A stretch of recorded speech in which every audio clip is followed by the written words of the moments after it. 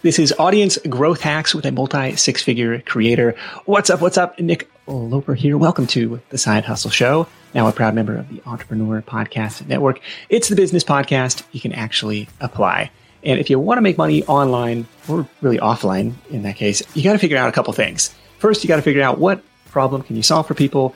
And second, you got to figure out how can you get and hold their attention long enough for them to trust you, do business with you. And in this episode, we're focusing on that second element, how to grow an audience in a noisy and crowded world. My guest has done an amazing job of that, starting as a side hustle. His online business now reaches over 500,000 people and earns tens of thousands of dollars a month from all the hacks. Chris Hutchins, welcome back to The Side Hustle Show. Oh, I love being here. This is exciting. Well, stick around in this one. You're going to learn the specific tactics that helped Chris grow his business so quickly and how you can borrow some of the same ideas to apply them in your own side hustle. Now, Chris, I want to start with the question of why podcasting? So All the Hacks, very prominent podcast at this point, a little over 2 years old. It's been a hit, but as an audience growth platform, search and discovery for podcasts is a challenge. You're not really going to go viral. Like, talk to me through the process of all the things that you could have chosen to go into. Why podcasting? I've tried for many years to experiment with different platforms, and it totally failed. So I love deals. I love optimizing life, money, travel, and that's been my brand amongst friends. And so I've written a blog, and there were 2 posts. I've signed up for every social media platform and thought, I'll share deals here, and it just never stuck. And so I was trying to figure out, gosh, people are interested in what I talk about in person, but I just can't seem to be consistent on any of these platforms. When I was running my last startup, I did a bunch of podcast interviews as a guest talking about financial planning. And I was like, wow, I really love that medium. And over the pandemic, I had all these people email me, like, hey, we haven't had dinner. What's the latest? What are the cool deals? What do I need to do? What's happening? And I thought maybe audio could be the platform. I'm so used to telling stories at the dinner table, and I've been a good guest on podcasts. Maybe that would work. And so I thought maybe that platform will work. I did something that I'd never done on the other platforms. So maybe this was the real secret, was I just said, I am committing to release an episode every Wednesday. And I just committed to it. And I haven't missed one since. And in the last times I was like, I'm going to write a blog. And then I wrote 2 posts. And I was like, I'm done with this. This wasn't for me. But the format just felt so natural for me. So it took me a decade of experimenting with other things before I kind of came back to being a creator, which in some ways is crazy. That it's like I had this idea and then a decade later it actually worked. But podcasting just felt like the right medium for me. Well, that's helpful to hear. A couple things. First, leaning into what your perceived authority and expertise already was amongst your network of friends and peers and coworkers. Like, what are people already asking you for help with? I think that's really good. And then this idea of committing to it. You know, I'm going to do this. I'm going to take it seriously. I'm going to do it every week. Did you give yourself, I'm going to do it every week for 3 months. I'm going to do it every week for a year. I'm going to see like what kind of traction it gets. Like, did you give yourself, I'm not even going to think about quitting until X amount of time has gone by and we'll see what kind of results we got. Yeah. I mean, podcasting is interesting because some people have seasons. So they might have an 8-10 episode season. Anyone that listened to Serial back in the day, like, oh, you have a season. So I told myself I'm going to make 8 episodes. And if those 8 episodes, like if by the end of 8 episodes, I don't like this, then I'm going to call that season 1 and there won't be a season 2. Didn't get renewed. That was the idea, was make 8 episodes.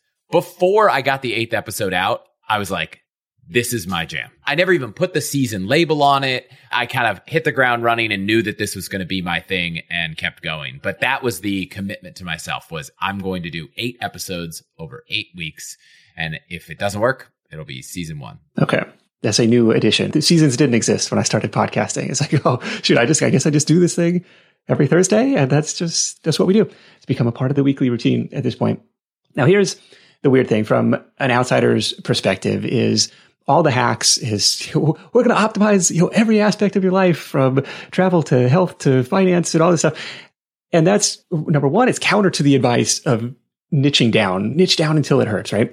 And it's a concept. And the second thing is, it's a concept that I'm sure has been attempted by dozens, probably hundreds of other podcasters at this point. So like, why do you think it worked where theirs didn't? The idea was the niche is that people who like to optimize their lives, which you could argue is a lot of people, but I think when you kind of break it down, Some people are just really content not optimizing their lives. My mother is one of these people. She's like, I would love to be more fit. And I'm like, well, you need to figure out how to do that. She's like, I'm okay not doing it actually.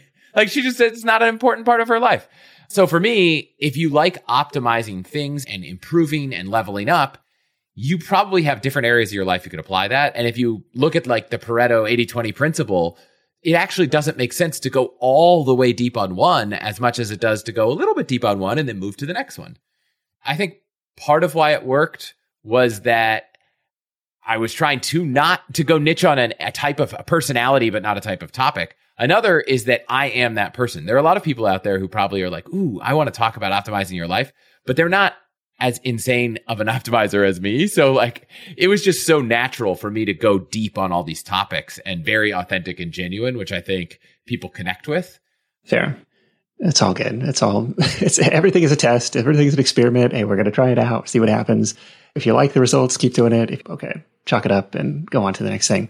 If you are listening to this, if you're interested in starting a podcast of your own, I want to invite you to download my podcast starter kit. It's got resources on the equipment and software that you need, my production process, marketing your show, and of course, all the different ways that podcasts can make money. That's at sidehustlenation.com/allthehacks, or you can just follow the link just follow the show notes link in the description of this episode. sidehustlenation.com/allthehacks will get you over there. But Chris, when you launched the show, you tested out a bunch of different things, and I'm curious what drove the biggest spikes on the download chart for you? Or, how do you kind of punch above your weight class as a new podcaster trying to get people to pay attention to you? I mean, podcasting is incredibly hard. If you're listening to this and thinking, YouTube channel or podcasting, newsletter or podcast, like every other platform has some easy way for people to share things or to be discovered, right? If you write a post on Substack and it's popular, well, guess what? Substack features that to lots of people. If you make a YouTube video and people like it, then YouTube's going to show it to more people. Nothing like that happens on podcasting. And so it is very hard. So I'd say the only way to have a huge successful launch on podcasting is to have some other place be talking about you or already have an audience. I was fortunate that I got, I called in every favor. I told everyone I know, can you share this thing? I knew one day I would want to launch something that I asked for people to help with. So I took every email subscriber on my email list. I took every friend that had an audience and asked for them to share it. I did a little bit of press around myself. So I went on a couple interesting shows to talk about points and miles to try to promote it and to drive everyone to effectively a launch, which was I put 3 episodes up because I didn't want someone to assume that it's only about whatever the topic from episode 1 was. And that built up the early momentum. The thing I didn't do that I wish I did, and maybe you could present the other side, is the downside of that strategy is if your content isn't good, then you lost it all on one shot. And so I do think there is an argument to putting some stuff out there for a little bit to try to hone your craft. I think maybe because I was starting later in my career and I'd already been on a few podcasts, I probably got a little bit of an edge there. But if you're listening to this and like, oh, let's start a podcast, I wouldn't say like record your first episode ever you've ever been behind a microphone and then put everything into that. Maybe test it out a little bit, get your bearings, improve your skill, hone your craft, and then kind of try to really do a push later. But if you have a huge audience, use it all at once because that's the only way you're going to get someone into a podcast.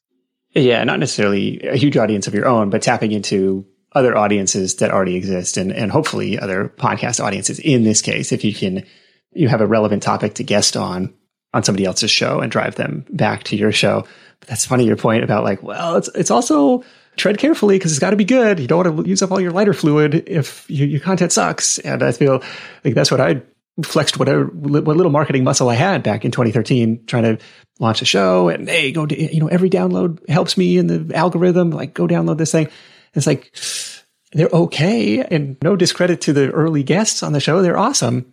But it's just like, you're not super comfortable behind the mic and just any number of different audio issues. You almost have to get in your reps a little bit. That's the trade-off on that side where it's like, well, what if people come and check it out and they think that it sucks? They're like, well, that was great. Thanks. Never again. Yeah. I would say get your reps in. And podcasting is interesting because some people don't like podcasts. I meet a lot of people who I tell what I do and they're like, oh, I love that. And they're like, but I just don't like podcasts.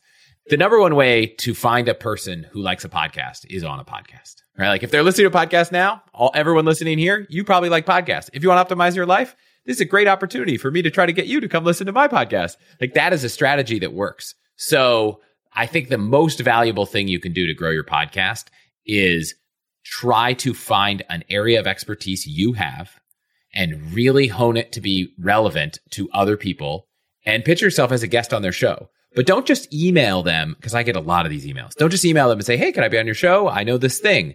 Take the time, especially when you have it early on, to listen to their show, understand the way they operate, understand the kinds of questions they ask, the kinds of shows they want to do, and send them a very tailored pitch that says, hey, I've listened to your show. I understand it. This is what would make for a great episode. Here's some bullet points. Like make it very easy for them to say yes.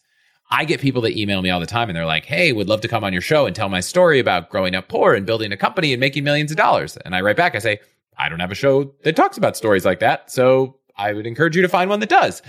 But sometimes people reach out and I don't know them at all. And they're like, hey, I've figured out every little nuance of how to be more confident. I understand confidence. I've researched it. I've coached it. I want to help people understand everything they need to know about how to have confidence and be more confident and get more done in life because of it. And I think it would make for a great episode. And I'm like, I've never even heard of you. So first I want to validate that, yes, you do in fact know and can speak to the thing you're talking about. But yeah, let's do a show. And that show is coming out soon. Like we recorded that episode about confidence. And that was a person I'd never heard of. I don't actually, and maybe this is not true for every podcaster, but I care less about who you are and how big your brand is and everything.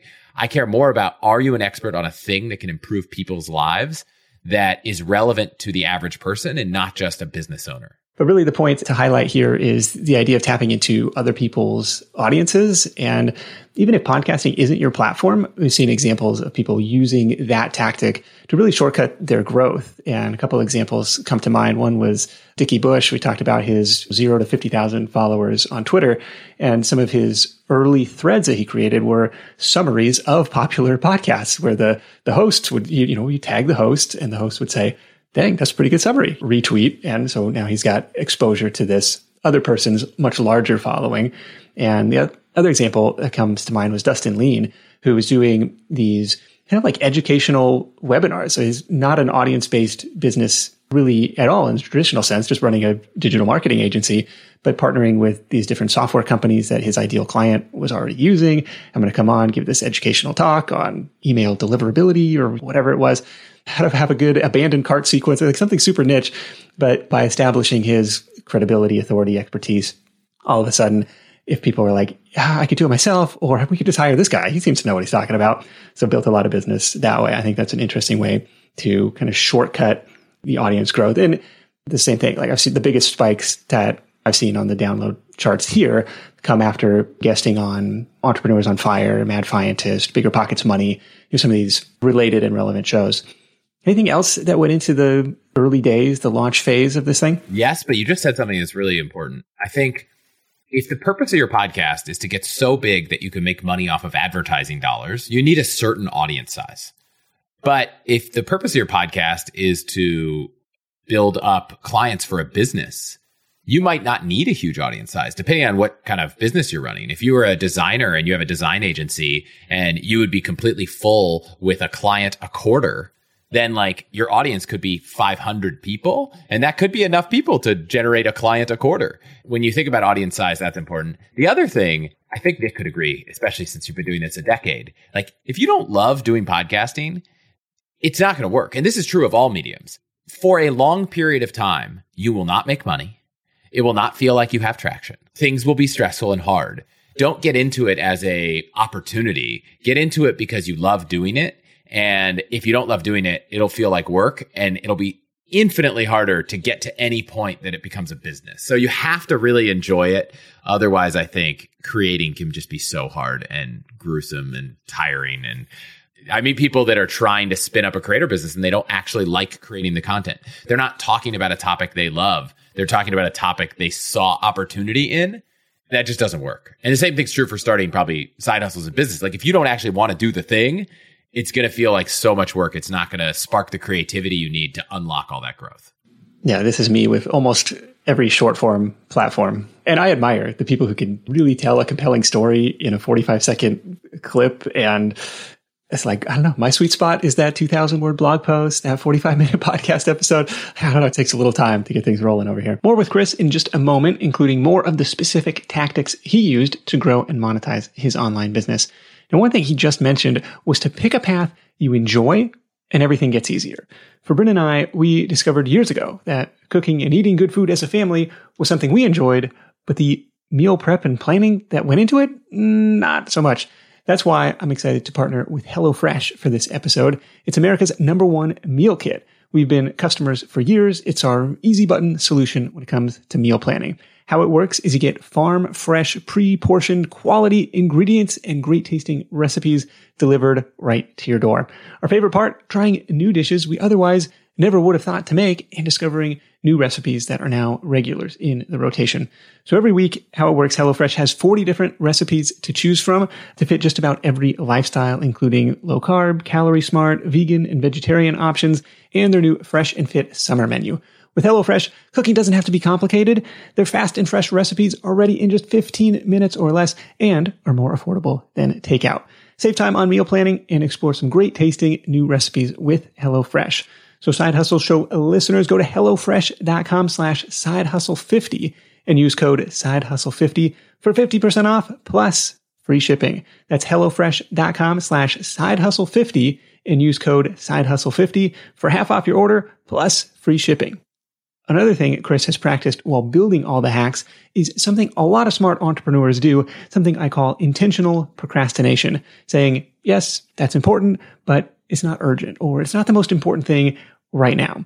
At least that's what I'm telling myself about the hundreds of unread emails in my inbox. Apologies if you're waiting for a response from me.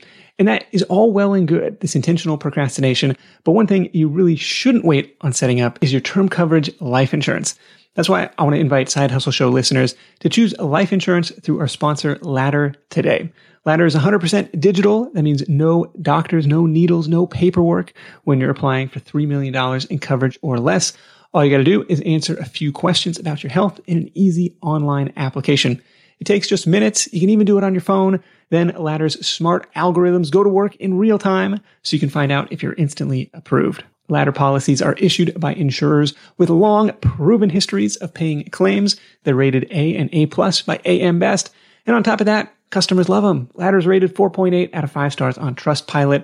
There's no hidden fees. You can cancel at any time. You can even get a full refund if you change your mind in the first 30 days. Look, it's no secret. Life insurance costs more the older you get. So now's the time to cross this one off your list. Go to ladderlife.com/hustle today to see if you're instantly approved. That's LADDER life.com/hustle. One more time, it's ladderlife.com/hustle. And big thanks to Ladder for sponsoring the show. So what else? So there's the email list component, there's the podcast component, and trying to grow that like through guesting and through kind of a PR approach, through really trying to get the word out in the early days. And then what else? Maybe you're 6 months into the show now. Okay, I found this is something I really enjoy doing. Now I'm starting to study the growth hacks a little bit more and figure out how to drive listenership. Yeah, one thing I forgot to say was for a podcast, you need a trailer or something that someone can listen to that's short and understand what you're doing. And I'll just expand that beyond because I don't want to make this just about podcasting. Like hopefully if you're listening to this and you want to do YouTube or you want to do a newsletter, a decent portion of the things we'll talk about are here. So YouTube, you want the main video that you play on your channel so people can get to know you. And that's usually not a full length episode. It's a quick introduction so someone understands you. On a newsletter, you might want a featured post that explains what's going on, or you want a welcome page. For all of these things, you probably want a place that if someone searches for whatever you're doing, they can find it. So like a website. I'm sure you've covered plenty of topics about how to build a website, how to create a website. So I won't go into that detail. I think you need a place that someone can read about what you're doing, which inherently really, really needs a concise and easy way that you can explain what you're doing. And that, I think, strings through it all. So how can you explain what your content is, in this case, a podcast? How do you explain what it is and why it's different very concisely so someone understands why they should keep going? On YouTube, someone told me like your intros need to be 5 to 10 seconds. You have seconds to convince someone that they should keep going. I assume for a new podcast listener, you similarly have seconds. They're not going to listen for 10 minutes to decide if they like it. And so at the beginning, I try to tell people like, why is this interesting? Either the episode, the show, or both. I've come with the moniker, All the Hacks, a show about upgrading your life, money, and travel. It used to be about upgrading your life, money, and travel, all while spending less and saving more. I think I just cut even that because I was like, we're taking too long to talk about what's going on in the show. I want to jump into what we're talking about in the episode. I mean, listeners of the Side Hustle Show can watch this evolution happening over 550 episodes. The intro's much shorter, big, 40-second intro music with a voiceover guy or getting everybody pumped up early on. Like, here's what it's about. Here's why it's worth your time to listen in. Because, that fall off. And it's specifically in podcasting, somebody has to hear about your show, maybe through this marketing effort on guesting on another show or through word of mouth, through, anything.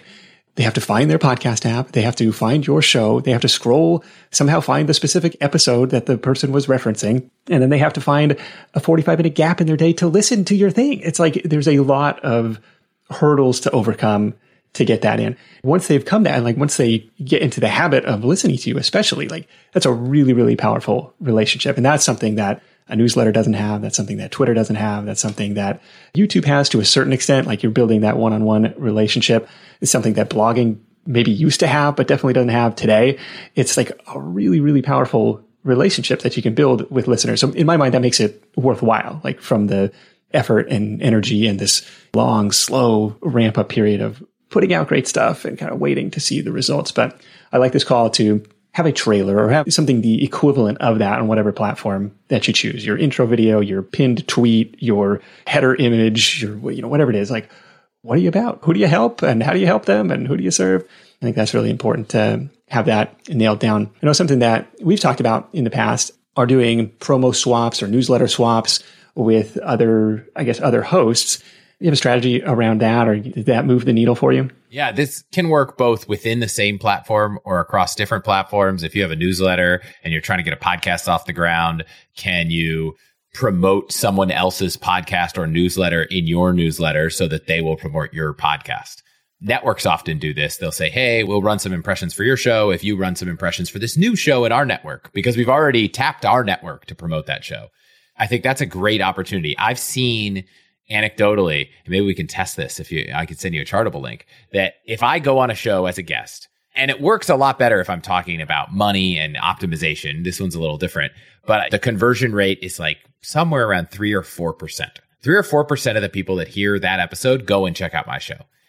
If I do a promo swap, which involves them reading a 60-second promo for my show, that usually converts around 0.5 to 1%. So being a guest is somewhere on the order of 5 to 10 times better in terms of conversion. But it's a lot harder to be a guest. It's just you have to have a thing to say. It's a lot of work. But promo swaps are a lot easier. You say, hey, I'm going to read an ad for your show. You read an ad for my show. And that still converts pretty well. If you can get 1% of someone's audience, that's awesome. The catch is that you need to offer something in return. So if your show has 1,000 downloads, you can only offer 1,000 promotions for something. So it's a little bit tough.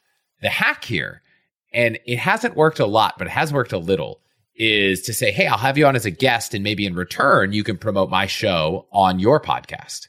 And when that happens, people aren't thinking, oh, impression count comparison. They're just thinking, oh, yeah, that's cool. So I have had an example where I had a guest on my show and then they promoted my show in the form of a 60-second promo, but their audience was 4 or 5 times bigger. And there was no discussion about the size of the audiences. So that's maybe an option if you can land a guest that has a podcast. They might be willing to talk about you. They might also be willing to swap guests. You can go on their show, they go on your show. I think for some reason, when you're talking about guests, it's not about the numbers. But when you're talking about swapping ad impressions, it's just okay, should we swap 30,000 or 5,000 or 25,000? So it can get a little trickier. You could also just pay. You could also just pay for someone to read ads for your show. You can pay for someone per subscriber on platforms like Sparkloop to pay for subscribers. You could pay for ads on podcast platforms. And in general, I think it's not a good thing to do until you're confident the ROI works, And so early on, you probably aren't monetizing your audience that well. So to spend on growth can be just money out and no money in.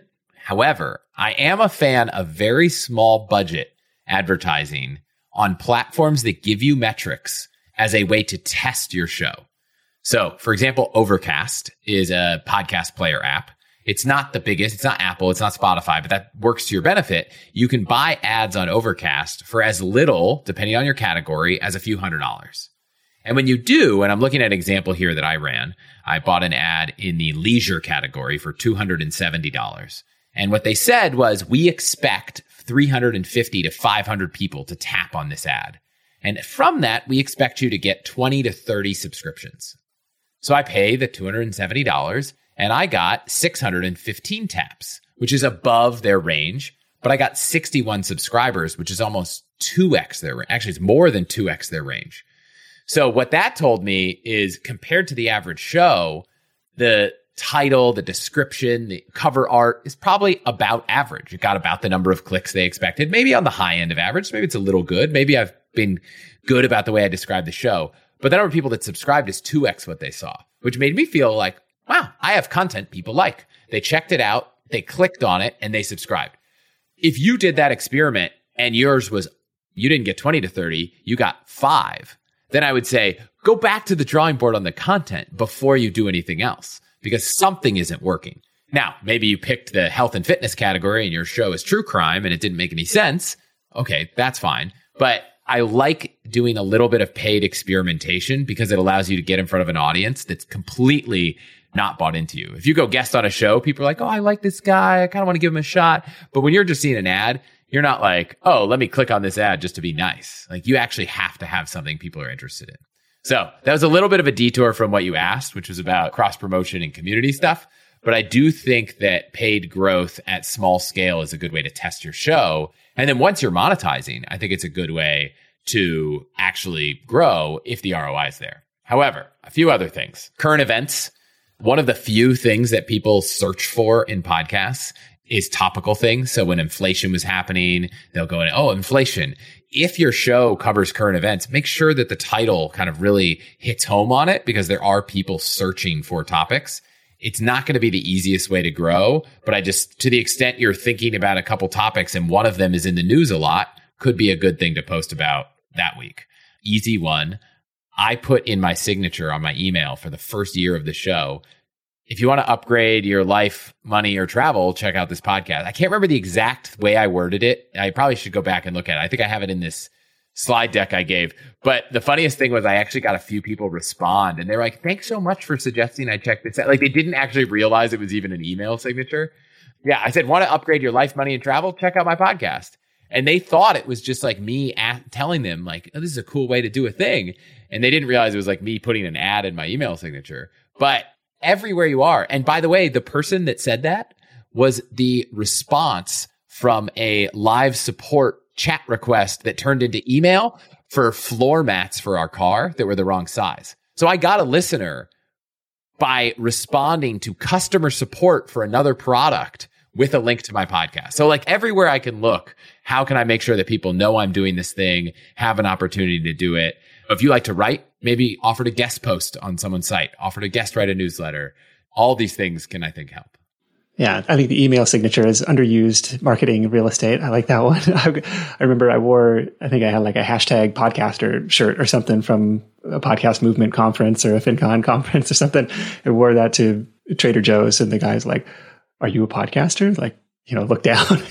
Yeah. He's like, hey, what's your show all about? So I tell him, he's like, dang, man, I'm going to check that out. So you never know where people are. So we have had stories of people like going out at local fairs and festivals and handing out some little trinket or something that encourages people to download. Just like, you got to get creative with this stuff. And I think that's really maybe the main takeaway is like, everywhere you are, you got to be kind of pushing your thing a little bit, but in a way that's like, hey, if this is a fit for you, let's make it out. And that's kind of how I approached my initial email outreach to, I didn't have any audience to speak of, but I had 10 years of Gmail history or whatever it was.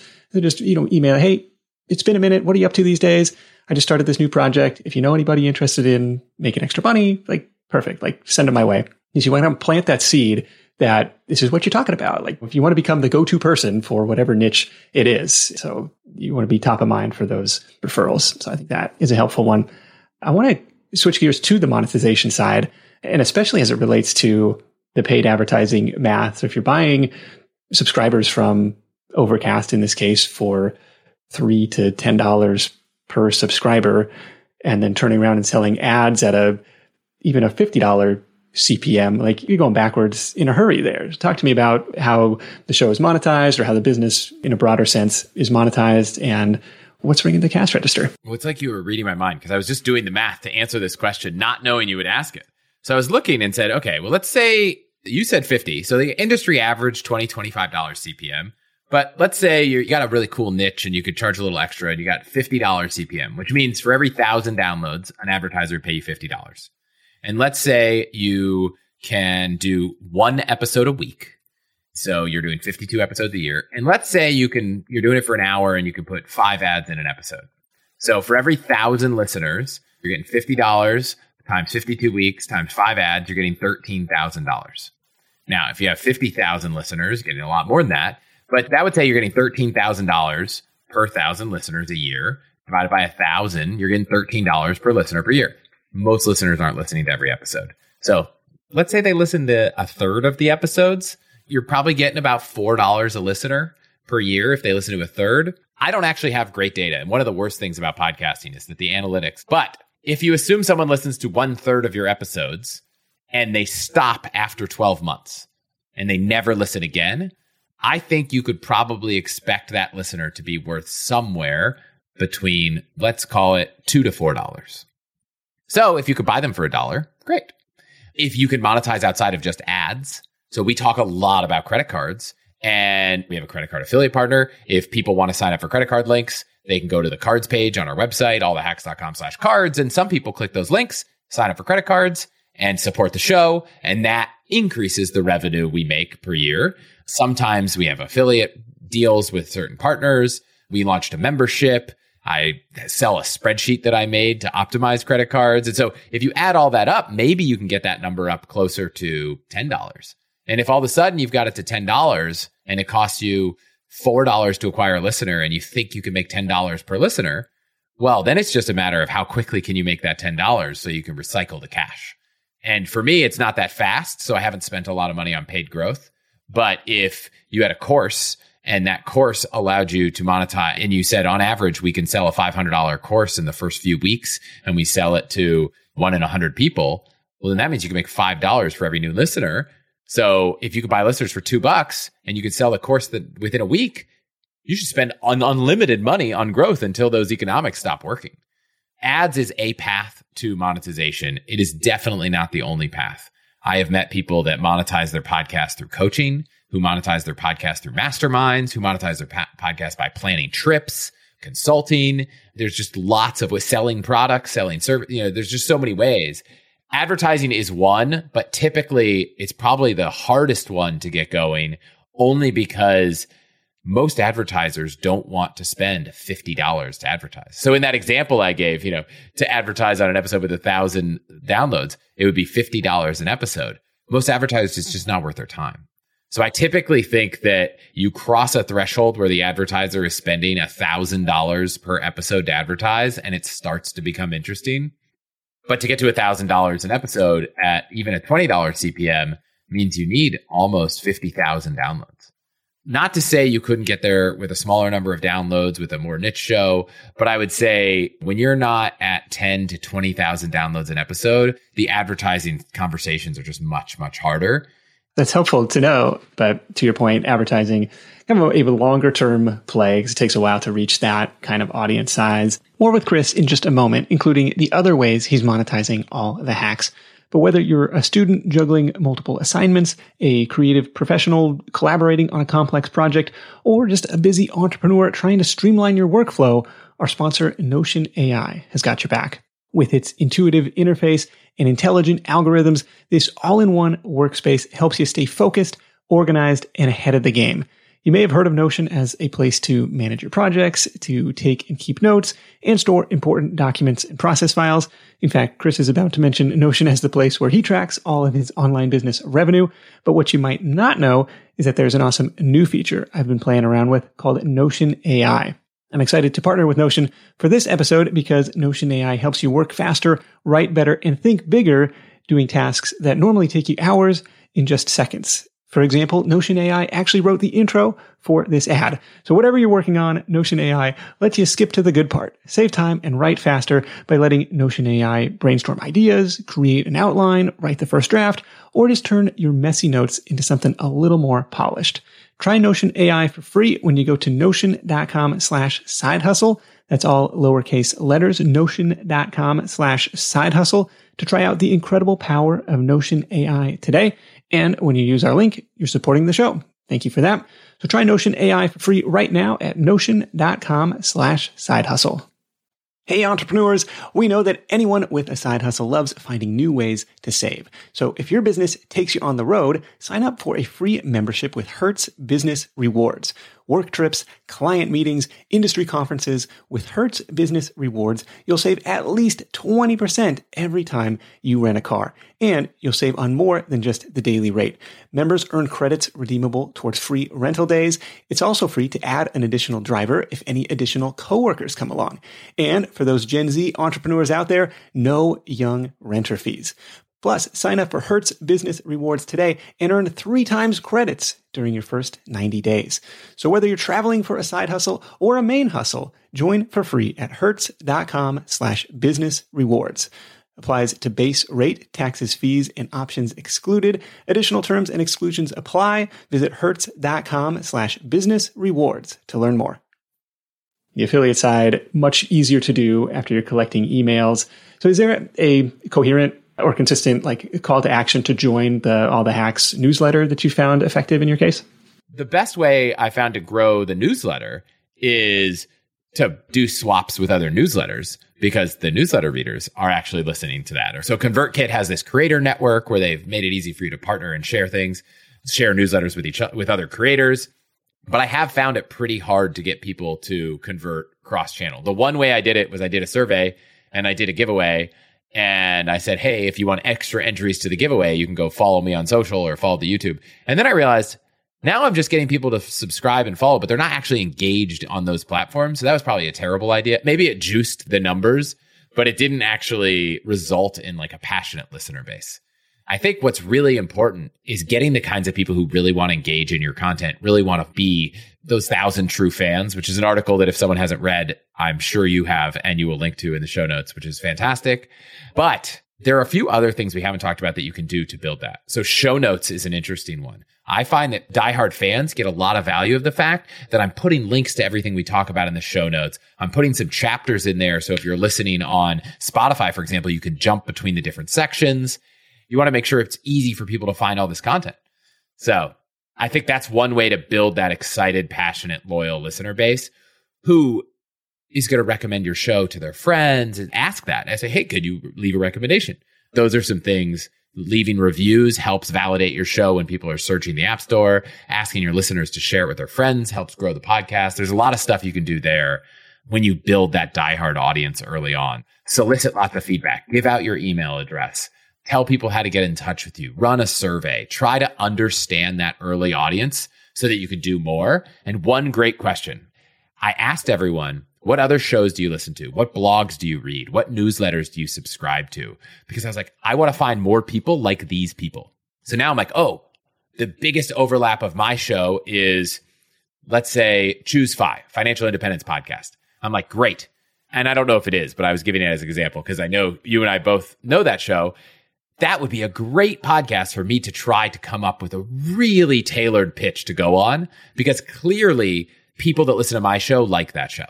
There are probably other people on that show, because it's bigger than mine, that haven't heard of my show. So I should go on that show. Yeah, that's a great thing to ask in a user, certainly. Even if you have 25 people on your email list, you could just ask them individually, like, hey, where did you find out about this? What other shows do you listen to? That's a question I don't know that I've considered on my audience surveys in recent years, But talk to me about this membership that you launched, because we talked to a handful of other podcasters who have membership products as kind of their primary monetization. And like, what's behind the paywall there? So when I launched a membership, I had this idea that I didn't want it to be a content gated membership, right? I didn't want to do 2 episodes a week and put one behind the paywall. I like getting the content out there. I like impacting lives. So that was not what I want. I didn't want ad free, because when I think about brands I partner with, they're only products I use. If I get an email from a brand and they're like, here's our product, if I couldn't see myself using it and then I actually will try it or use it already, I'm like, I don't want to advertise this brand. I want people to know that when I'm saying sleep on an 8 Sleep cover on your mattress, it's because I love my 8 Sleep. Like, I actually use it every single day, and I'm sad when I travel and don't have it. That's the kind of brands that I want to work with. So what I wanted to do was come up with something that would add more value. And so what that started at was around the deal standpoint, was me going to some brands and saying, hey, can you come up with exclusive offers that you will give our members? That we have 4 or 5 brands that offer discounts you can't get anywhere else. So if you're doing estate planning for your family, Trust and Will has a 50% off promo for all the Hacks members. I kind of envisioned what would AARP look like if it was for our generation. It's like all these retired people join this club to get these deals and information, but they're all focused on these like random deals that are not relevant to our audience. And so what would it look like to start to build that out? So there's a lot of stuff coming down the road. We're working on a hotel upgrade program. We're working on discounted hotel rates. We have deals. And then the other is just like kind of free-form conversations with me and with the community about topics that are just maybe not polished enough to be an episode. And so I'll do listener questions where I'll go in and I'll just demo me using a bunch of tools. So I did one where it's like, how do you search for flights? And I made an episode where or a members call. We do once a month member call. And I just walked through how I use these tools, which doesn't suit itself well for a podcast. Maybe it does for YouTube, but my audience isn't really on YouTube. So we do monthly members calls, but what it's evolved to be, and I haven't launched this yet, but it came from the last members call. And if you do join the membership, you can immediately get access to a site that gives you all the past member calls, all the past member emails, all the deals, a directory of people. Was people wanted to have a forum to talk to other people that were like them, other optimizers. And so we're going to start doing like weekly debriefs of episodes. So episode comes out on Wednesday, maybe on a Friday, we have a call where you can dial in and talk about how am I going to, for example, in a couple weeks, we're doing an episode on meditation. How am I applying meditation? How has it worked for you? What didn't stick? What did stick? How have you tried it? What do you think about the tactics that were in this episode? So it's kind of a little community element there. We have intentionally not built a community platform. Our membership is $99 a year or $19 a month. It's not a high enough price point that I think people are willing to commit to a ton of work. And so I didn't want a platform where people are posting in a forum and responding, because I asked all these members, I said, how often do you really want to do this? And they're like, once a month. And you can't have an engaged, lively community online with hundreds of people participating once a month. So we're probably going to do an annual summit where we can all get together and do something. How many people do you have signed up so far? I think we're close to 300. Okay. 300 people at $100 a year. And it's like, yeah, adding on incremental revenue streams. It's really cool. So it's interesting having a revenue stream that is like recurring annually, but you don't know how many are going to sign up next month. So like when you launch your membership, you might have your best day is going to be like in your first week. And then your next month, it's like, does it keep coming in regularly? Well, only as often as you talk about it and add features to it and all that good stuff. Yeah, that's really cool. It kind of goes to show there's a lot of different ways to do it and to structure it. This exclusive deals model, we're building AARP for our generation. It's kind of like you buy the Costco membership so you get access to the deals, and you still got to go to the warehouse. I guess you could shop online. We had Jack Spirko on the show years ago, who hosts the Survival podcast. And this is kind of how he structured his membership. I forgot. He's like the insider. He had a name for it. And it was exactly this. It was exclusive deals on a ton of products and services where if you're trying to become more self-reliant, you're going to want this stuff anyways. It's kind of how he sold it. Like, look, you're going to be buying this stuff anyways. You might as well get a deal. And that's how he sold it. So I think that's a creative way to monetize as well. You mentioned selling your Card Tracker as a digital product. So now we're up to 4 different revenue streams between advertising, affiliates, the membership, and this digital product sales. Anything else on that front? Yeah, let me look. I've got an entire Notion page that is like, I track all my revenue in. So I've done a little bit of coaching for people who are trying to get a podcast off the ground and really just want like more than someone to just listen to this episode. They're like, can you help me for the next 3 months get that off the ground? It's not cheap. I think one of the hardest things, especially when you have kids, to value is your time. But I have one podcast coaching client. There's one podcast that I met who had a big show, but had never monetized. And it was a similar audience. And they said, I really like all your advertisers. Can you just help me monetize my show? Like a little podcast agency with one client to help people do that. I'm in the process of building out a course. So we talk a lot about credit card points and miles, but you've got to go back and listen to 20, 25 episodes and piece it all together. But if you want like a front start to finish, like course on how to level up credit card points and miles, I'm going to take all the knowledge that you could go get free listening to the podcast, but make it really easy to follow and really actionable and put it together in a course. And that's not out, but that's something I am working on right now. And then I've given a couple talks. Like someone reached out to me and was like, can you come to our company and tell everyone how to optimize their credit cards and we'll pay you? And I was like, I will do that. So we've got speaking, we've got a podcast agency, we've got coaching, we've got memberships, advertisers, and then affiliates. Sure. I was going to ask, I think the last we recorded was early 2022, and this was the 33 Life Hacks episode. Great episode. Encourage people to go back and listen to that. And I think you're still working the day job at that point. So at some point in between then and now, you decided to call it quits. At what point were you comfortable saying, I guess this is a business now. I'm going all in? Far later than I should have, is the honest answer. I always tell people, if you're thinking about quitting your job, ask yourself what advice you would give to someone in your position. Now, taking that advice is a lot harder. I probably would have given myself the advice to quit 6 months earlier. And I think I was in a little bit of a unique situation because we just had a child. So I was on parental leave. So the difference between quitting while on parental leave and not was, it's not like it was a lot more work. But the thing that really ultimately pushed me over was work just got busy enough that I couldn't focus on what I was doing with the podcast. And the podcast was making more than my day job. And so, yeah, I mean, that's a good place to be. It's a great place to be. Now, when it was making more than my day job, I was getting both those salaries. So it was a hit to quit the day job because I had podcast salary plus day job salary. And then I transitioned to just podcast salary. But at some point, you've got to ask yourself, where do you want to invest your time and your money? And a really smart friend of mine yesterday told me, I was asking him how to think about investing money and spending it on your own business. And he's like, look, you've got money saved up in a brokerage account and you're expecting it to earn, 5, 6, 7% a year in your passive index funds. Like, what do you think it would earn if you bet on your business? And I was like, wow, well, I think it would earn a lot more than 5 or 6% based on the growth I've seen in the last 2 years. So it kind of got me really comfortable with this idea of investing your own money and time in yourself because the upside is so big. And you can always get another job. It might not be easy. It might be a hard time, but it's possible.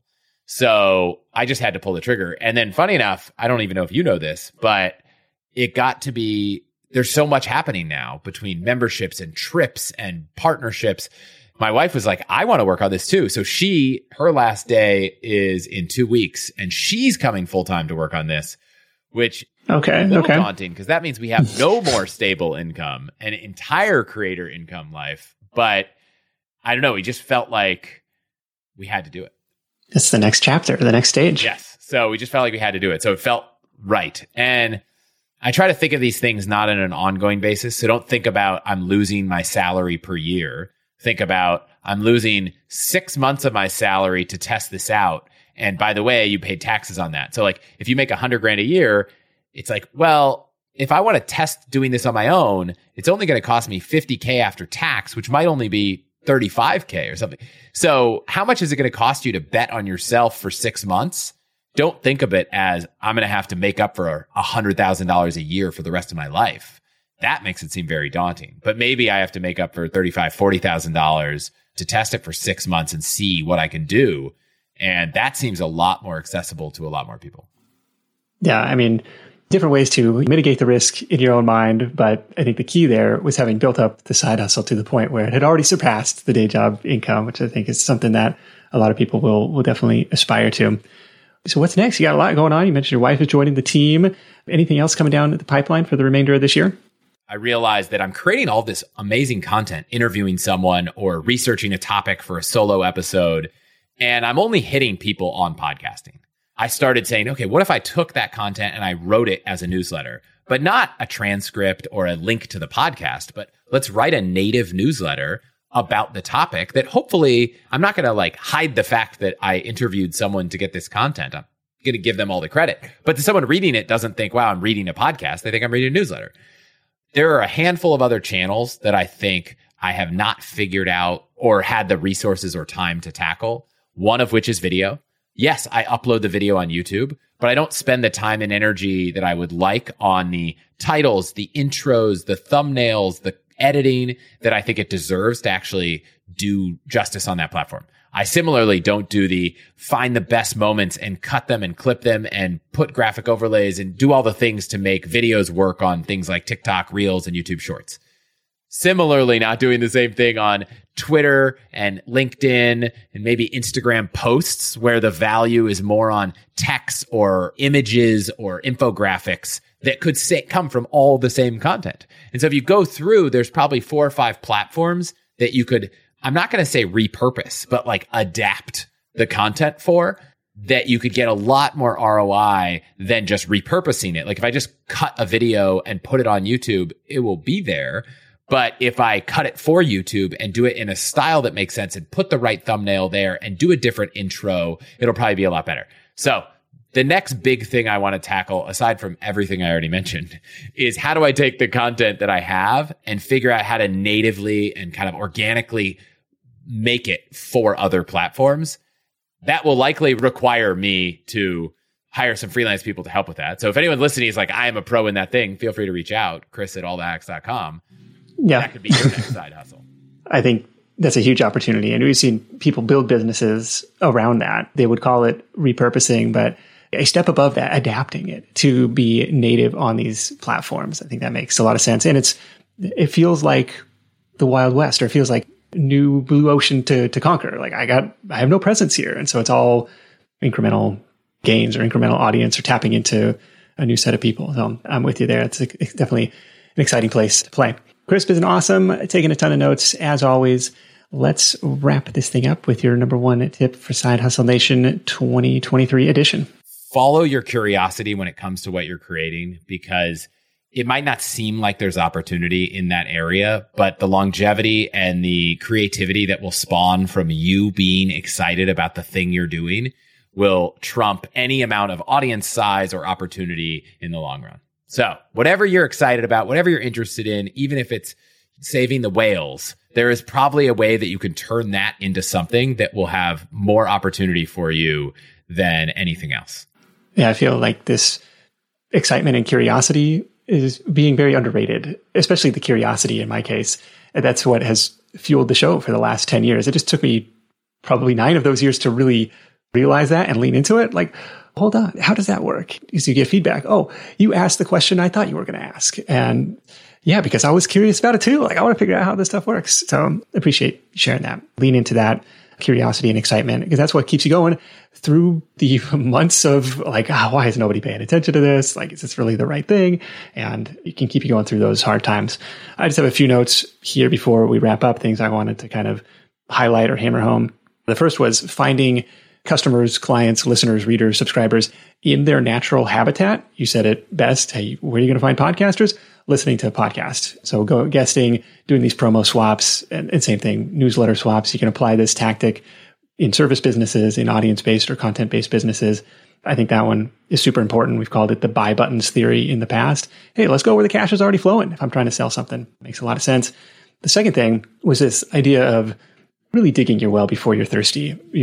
Chris is a very well-networked guy, and so he's able to call in these favors that if you're brand new and you don't have that built-in network, and I might challenge that, you probably have at least a few dozen people who care about what you're doing. They may not have a huge audience, but they may be able to support your launch in some meaningful way. But building that without any future ask even necessarily in mind, just doing that to be a good person, and then being able to call in those favors when it is time to launch a thing. And then the third thing that stood out to me was this focus on the one thing. And you just mentioned at the end, I want to, start adapting this content to all these other platforms, but you didn't do it early on. Early on, it's like, look, I'm going to try and build the best podcast around optimizing your life. I'm going to take it seriously. I'm going to publish it every week. I'm going to study and test the best practices, and I'm going to pay for advertising in this case and see if I outperform the supposed benchmarks. And the reason I bring it up is the early days of the Side Hustle Show, it was probably priority 4 or 5 on the list. And looking back, it probably shows. Like I had a couple other websites that I was running. I prioritized written content on the blog. I thought of myself as a writer first and foremost. And most of those posts have long since been deleted. Like they just didn't get a ton of traction. So it's easy to see why the podcast growth was a little bit slower than it could have been. Even though it was something that I found I loved doing, I wasn't giving it the love and attention that maybe I should have early on if I really wanted it to be the thing. So those were my wrap up notes in that case. If you missed our first episode with Chris, I encourage you to go check that one out. It is an hour of 33 rapid fire life hacks on productivity, travel, finances, lots more. That's episode 478. If you want to go check that one out in the archives. And if you're starting a podcast of your own, if you're thinking about that, make sure to download the podcast starter kit. It's got my resources on choosing the right software, the right equipment, my production process, how the sausage gets made in a way, how to market your show, and all the different ways that podcasts can make money. Of course, advertising being just one of those revenue channels. So that's at sidehustlenation.com/all-the-hacks, or you can just follow the show notes link in the episode description in your podcast player app. Big thanks to Chris for sharing his insight. Thanks to HelloFresh, Notion, and Ladder for sponsoring this week. You can hit up sidehustlenation.com/deals for all the latest offers from our sponsors in one place. And thank you for supporting the advertisers that support the show. It really does make a difference. Thank you. That is it for me. Thank you so much for tuning in. If you're finding value in the show, make sure to tell a friend. Until next time, let's go out there and make something happen. And I'll catch you in the next edition of The Side Hustle Show. Hustle on.